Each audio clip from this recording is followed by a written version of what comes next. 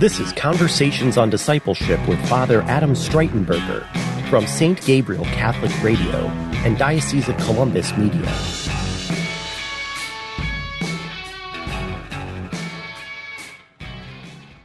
Welcome to Conversations on Discipleship, and I'm your host, Father Adam Streitenberger. With me today is Kevin Lowry, who is the chairman of the board for St. Gabriel Radio and also is CFO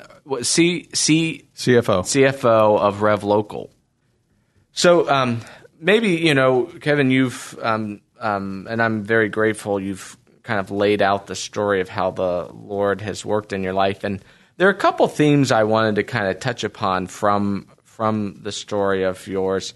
And one of them, which I was really amazed at, you mentioned that if it wasn't for Catholicism, how could we navigate life? And it really does, at least it stands out to me, this theme of Catholicism. So, when we define Catholic, a lot of people say, well, it's universal, But the Greek is more like totality, in the sense of the whole world totality, but also in the sense of the totality of faith. But it also touches upon the totality of our human life, and that it addresses every question that the human heart has and every need that that the human person has. If to kind of think about that sort of Catholicity, I was really struck your parents' kind of openness and your own experience of all these different influences, Pentecostalism, Quakerism, Presbyterianism, and then Franciscan, and all of these different things.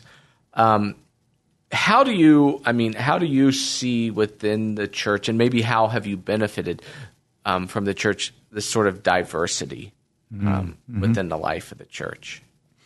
Yeah, it's interesting because diversity is an interesting word in the sense that when I was a kid, when I went to high school, for example, I went to a boarding school because, again, I was bad. I think my mom was kind of done with me. And I had friends from all over the world. And my roommate at one point was Nigerian. I had friends from Hong Kong, from Europe, literally all over the place. And yet you see sort of this consistency of the way that we're wired as humans. We have this. I think Peter Kraft was talking about a Jesus-shaped hole in all of our hearts. And the thing that impresses me about the church is for example, the sacraments. I am a huge fan of the sacrament of confession because it's almost like the God who created us also created confession to correspond to some of our deepest needs. So when I was a kid, I would go to a corner of my room and I'd sort of look up at the stars and I'd say, Jesus, please forgive me. And there was kind of nothing, it was just, you take it sort of on faith that your sins are forgiven. But the first time that I went to confession and I heard a priest in persona Christi saying to me, and your sins are forgiven, it rocked my world. And that to me is a sort of an illustration of the way that the faith is just fundamentally different. And corresponds to our deepest needs. So I just have this appreciation for that. And of course we know even the Catechism tells us, Protestants can be saved. It's not like we're saying, you're all heathens, you're all going to hell. I did hear a fair bit amount of that when I was growing up from other denominations, But there's a depth and there's a beauty and there's a something there that's just fundamentally different from other Christian denominations. It's almost like, the further, like the Catholicism's the mothership, as I've heard it described. And there's some dinghies that are floating around in the water. And the further away they get from the mothership, kind of, the more in peril they are because there's just so much substance to our faith, and I'm so grateful for that. And that's it's an interesting thing is within Catholicism, there are all of these. I think spiritualities is the best way to say it.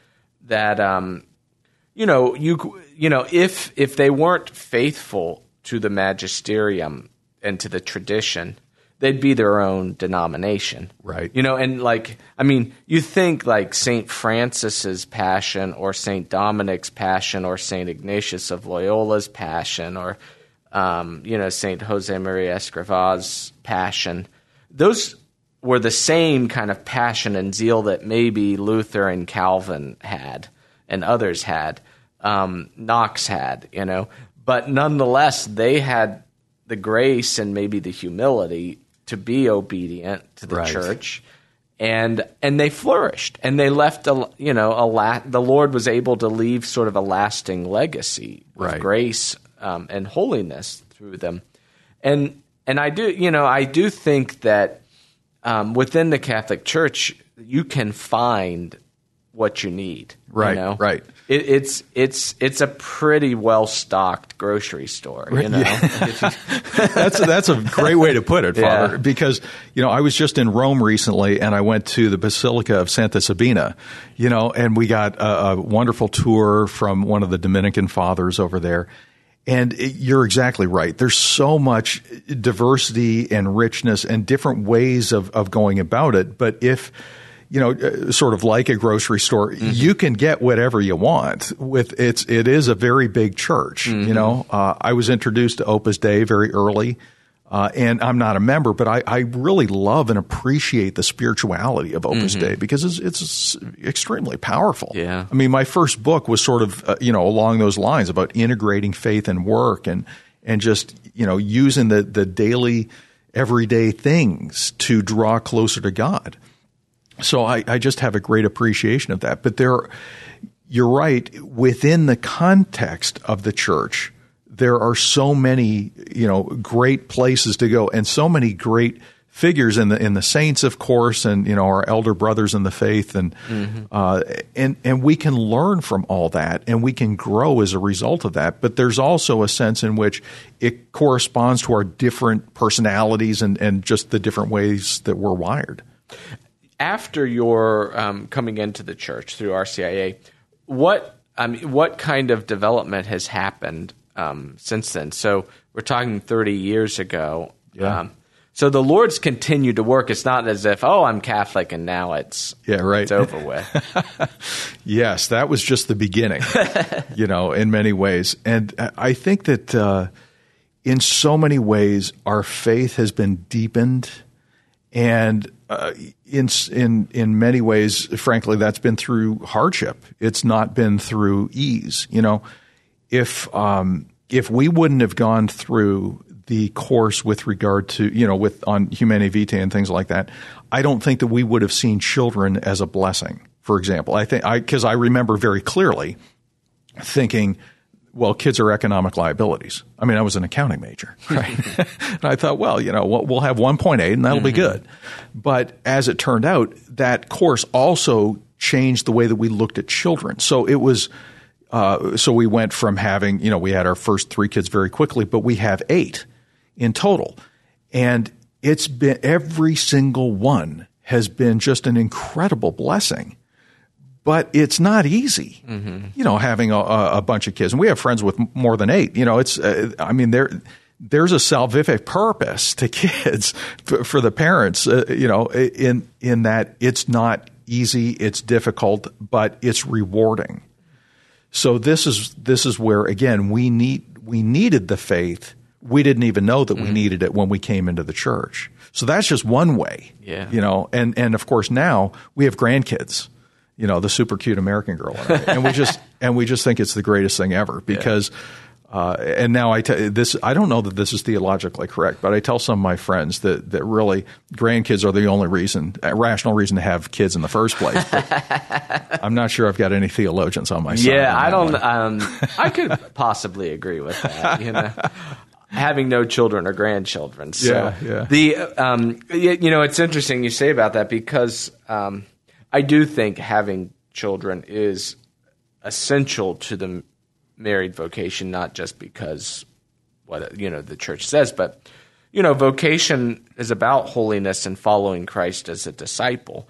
Right. And really, the presence of a person in our life enables us to live a sacrificial life. Right. And if we don't have that presence, we can make good resolutions about how we're going to try to live. But until you actually have that person, which the child in your life, then you have to make you have to spend money on someone else. Right. You have to wake up in the middle of the night for someone. You have to clothe someone. So I think it is an important part of a couple growing in holiness is the gift of children. The other beautiful thing that strikes me as we talk about this is, again, I was, my parents and I and the super cute American girl, we're all very impressed with the depth of prayer that we found. And that's been a great gift in the sense that I'm a big believer in perseverance in prayer and just, sort of praying our way through life. And in particular, the rosary to me still continues to be sort of a bedrock of my daily prayer routine, along with the Divine Mercy Chaplet, which is another one of my favorites. And yet there's so many ways that we can pray, and so there's been learning along the way of just all the different types and all the different disciplines of prayer that you come across in the church. Well, until next time, peace and all good. A Diocese of Columbus production in partnership with St. Gabriel Catholic Radio.